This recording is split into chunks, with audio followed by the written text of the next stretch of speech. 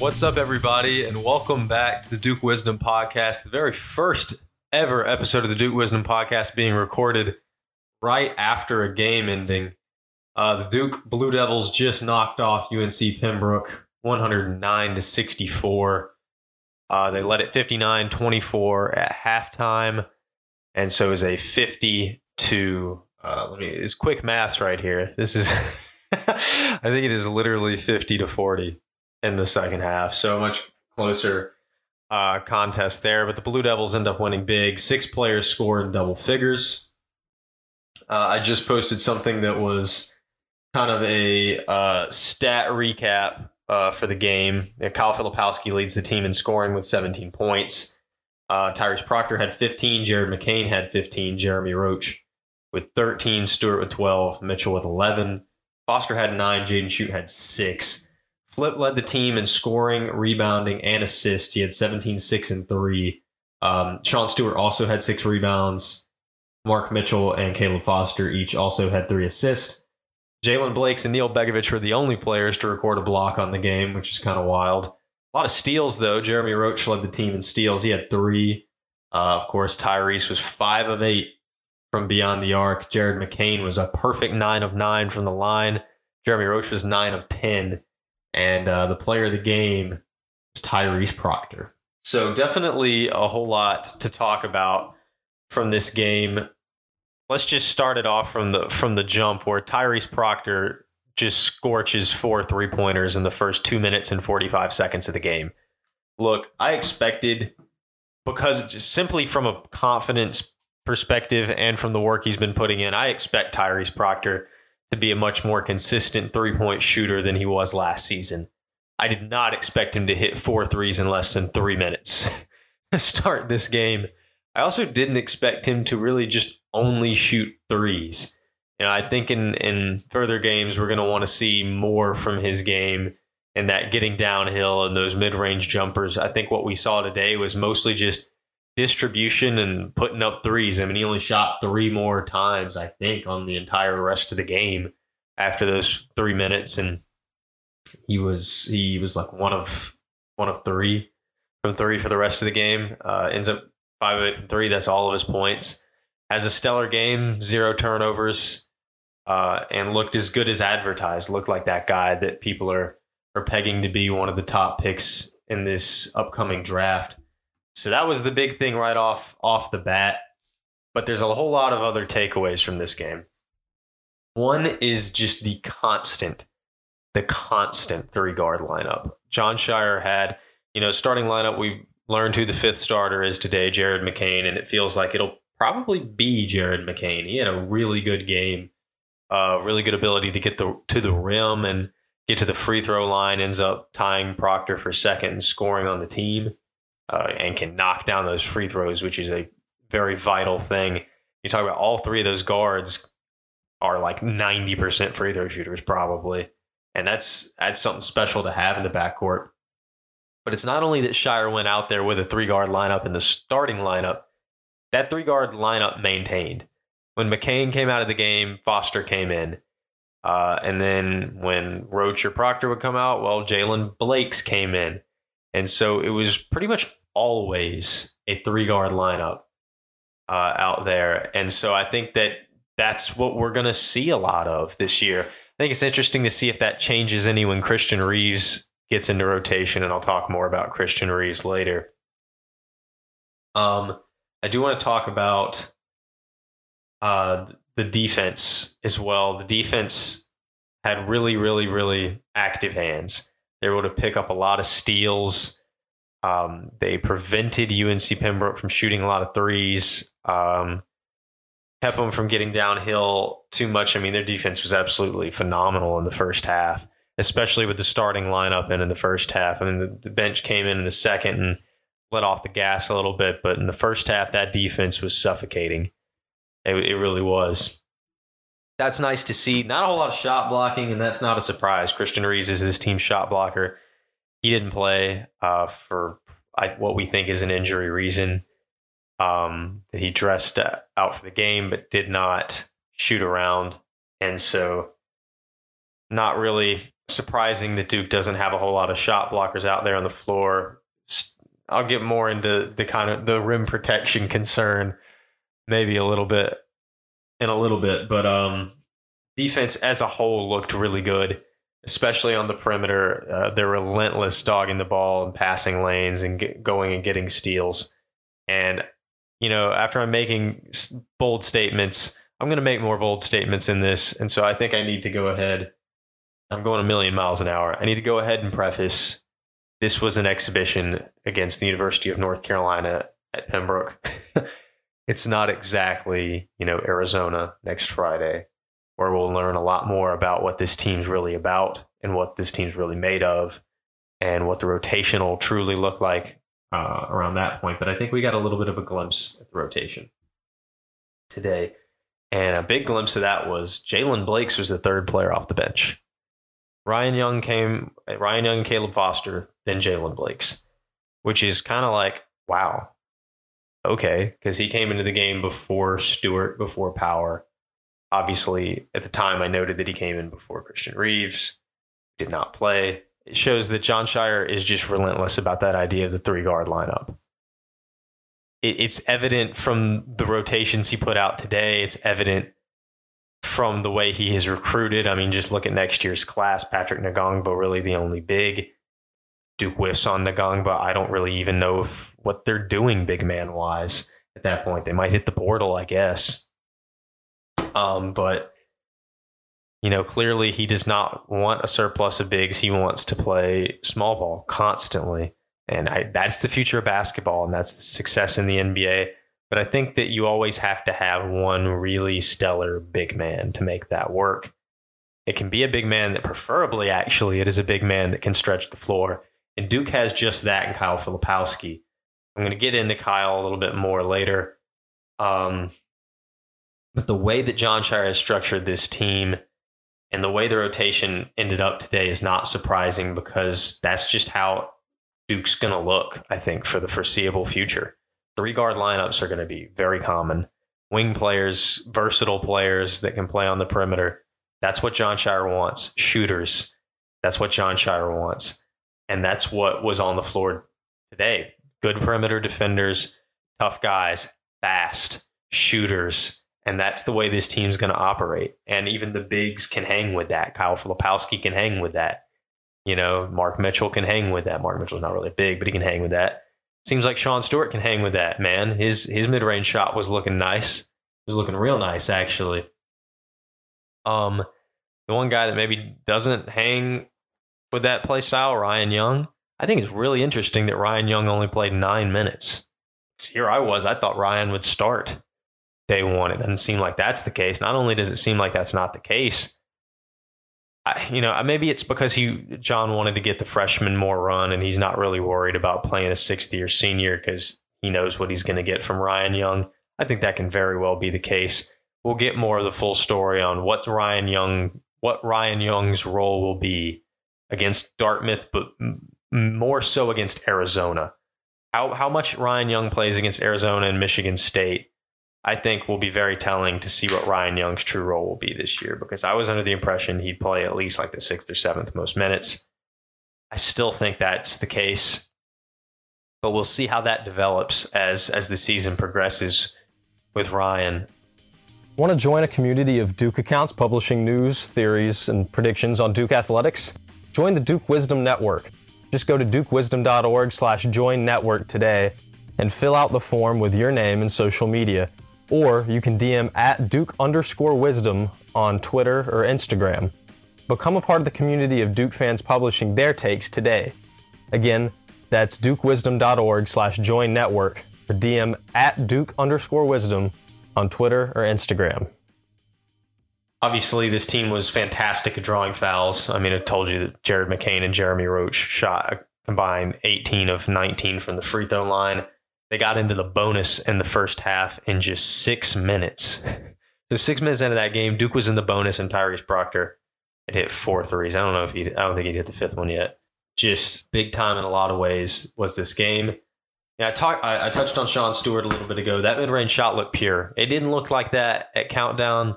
That's why you can't read entirely in the countdown. He had a beautiful mid-range jump shot, and he had a great welcome into Cameron on that lob from Caleb Foster, two-hand throw down. Big time slam from Sean Stewart. I think he looked really good. It's unclear exactly what Stewart's role is going to be. I don't think that we can pinpoint exactly how much we expect Sean Stewart to play until Christian Reeves is healthy and in rotation, because that's obviously the minute fight is between them and also Ryan Young.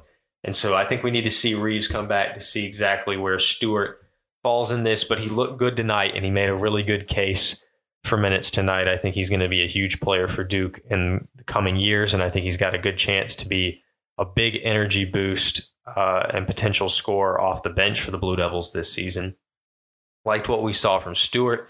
Go ahead and, brag on some of the other freshmen more. I bragged on McCain already. Foster looked good, especially in the second half when he was controlling the second unit and he wasn't kind of the second or third guard out there. When he was the first guard, like the number one guy bringing the ball up the floor, Foster looked good. He's got aggressive takes. I think he has a lot of room to look even better than he did today. I think it was a good start. Ultimately, I expect a little bit more down the line from Caleb. And then obviously TJ Power came in. He was the fourth guy off the bench tonight. Knocked down a tray, had 5 points. Solid outing from TJ Power. I'm not sure exactly how much to expect from him. I think hopefully we see some confidence boosting games in the early season for Power, and hopefully we see some confidence boosting games for another shooter in Jaden Schutt. He hit 2 3-pointers today. A couple of big shots. Nice to see those shots falling down for Schutt. Hopefully in the regular season he can come in and spot minutes and knock down some of those shots in similar ways, in similar spots. I have this note written down. Stewart before Reeves. Christian might remain a CTC hero. Well, we can't write over that. He might just remain a CTC hero. We're not really sure, but I am interested to see how he integrates into this rotation and who's losing those minutes. Are they all coming from Stewart, from Young? I don't really think they're coming from Filipowski. So, how's Christian Reeves getting into the game if he is getting into the game? I think that's an interesting question to ask. A little more on that defense. Got a note 10 minutes before Pembroke even made a jump shot, which is very, very impressive. A lot of the times, and especially in modern basketball, even against smaller teams like this, you're punching the air because you're letting up too many 3-point attempts. They're making life difficult because they're hitting threes. Tonight, I don't even think I noticed UNC Pembroke shooting threes at all, period, because it just wasn't a threat. It just wasn't a problem. And I don't know how much of that is it's Pembroke and that's their game, or if it was just like Duke's got a really good shot at keeping teams off the 3-point line because of how fast they are, because of how perimeter defense oriented they are. Their concern actually is probably inside. I have a note that says Kyle's defense at the rim could be better. And yeah, there are a lot of times on help defense scenarios where a dribbler would beat the guard down into the lane and Kyle just didn't adjust well and he'd foul or he'd get scored on. He wasn't blocking shots. I think fans are getting used to guard gets down the pipe like that, center's standing there in the paint. Last 2 years, Mark Williams is sending that crap across the Atlantic Ocean. Derek Lively's sending it into the 900 throw. But Kyle Filipowski's not that player. And so we don't have to expect him to block every shot that comes down the lane. But there are things that he can do to improve his defense on drives. Because right now it feels like with him as the primary 5, Duke might give up a lot more points on drives than they want. I believe in him as a rebounder. It is as a secondary help kind of defender that maybe there's a hope that he improves a little bit and that he's able to anchor the defense better as the season progresses. Of course, it's just one game, but that is a concern that we had coming into the season. A little bit more on Kyle. I wrote something here that says, I'm not going to say it's Tyrese's team, but that's a possibility I'm willing to consider now. I was not even willing to consider that it would be Tyrese Proctor as the driver for this team and Filipowski taking a little bit of a backseat. I still don't think that's the case. I 100% maintain Filipowski will lead the team in scoring. I mean, I named Tyrese Proctor player of the game today, and I think he easily played a better game than Kyle Filipowski. Kyle still led in scoring. You know, he's the primary five. He's really, with Ryan Young playing 9 minutes, he's really the only guy, true five. He's not even a true five, but like true five height, playing big minutes. And he's going to get a lot of shot opportunities. He's going to get a lot of looks, a lot of shots. He's almost certainly going to lead this team in scoring. I'd be pretty stunned if he didn't, which makes him, you know, the statistical leader for this team. And it'll make him, if Duke's going to have the ACC Player of the Year, it'll make him the front runner from the roster to do so. I think Proctor could have a better season, but Filipowski is going to get more awards. And statistically speaking, he's going to be the best player on the team. But most valuable player on the team, that could be up for debate. 15 points, I think, is big for Proctor. I honestly don't know if I don't really expect him to even average that many points because of just how loaded the guards are. You know what I'm saying? I don't think Proctor's going to shoot enough to average over 15 points a game this season. I really don't. And I think there's so many guards. I don't think Tyrese puts up the numbers to be a player of the year. I think if Duke's good enough, he can be an All-American. I really believe he is more than good enough for that. It's just if Duke has the record and, you know, he's got to put up a certain amount to be an All-American. And there's just so many guards, so much wealth around there that he's more than good enough to be an All-American this season. It's just, will he have the numbers to do it? People are going to disagree with me on that. People might think that he's going to lead the team in scoring. I think that is absolutely not true. I think he might be second in scoring. You know, for a long time, I thought it was going to be Jeremy Roach. I still think it might be Jeremy Roach, to be honest with you. I still think Jeremy Roach might be second in scoring on this team. But Tyrese Proctor has opened my eyes a little bit more than he already had, and color me impressed. No doubt about that. You know, I've already highlighted, I like just reading through this note that I'm writing throughout the game. It's just free throw shooting. I've already gone into that. It was brilliant. It was fantastic.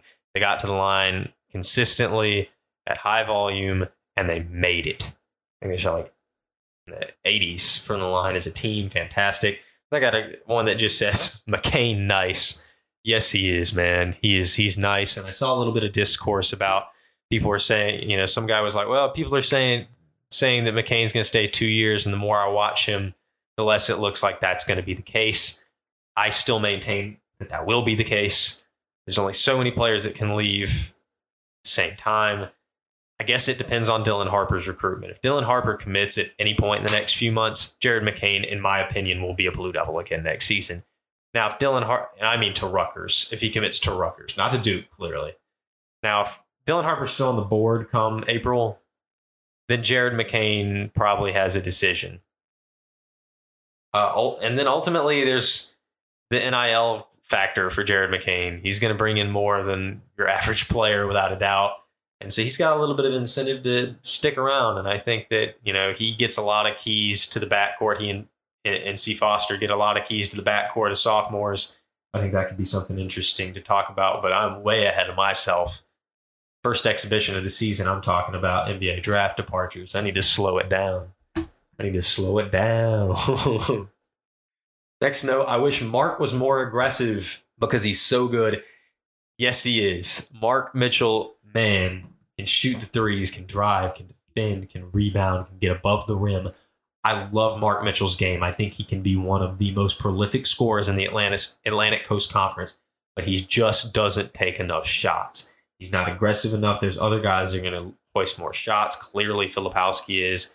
Clearly, Roach is. Probably Proctor will shoot more times. Heck, even maybe McCain will shoot more than Mark Mitchell. But Mark Mitchell can put the ball in the basket, man, and he comes up in big moments. And I really wish that he would shoot more because I think he could be one of the best forwards. I think he is one of the best forwards in the country, and he is going to be one of the most underrated players in not only the ACC but in the nation this upcoming season.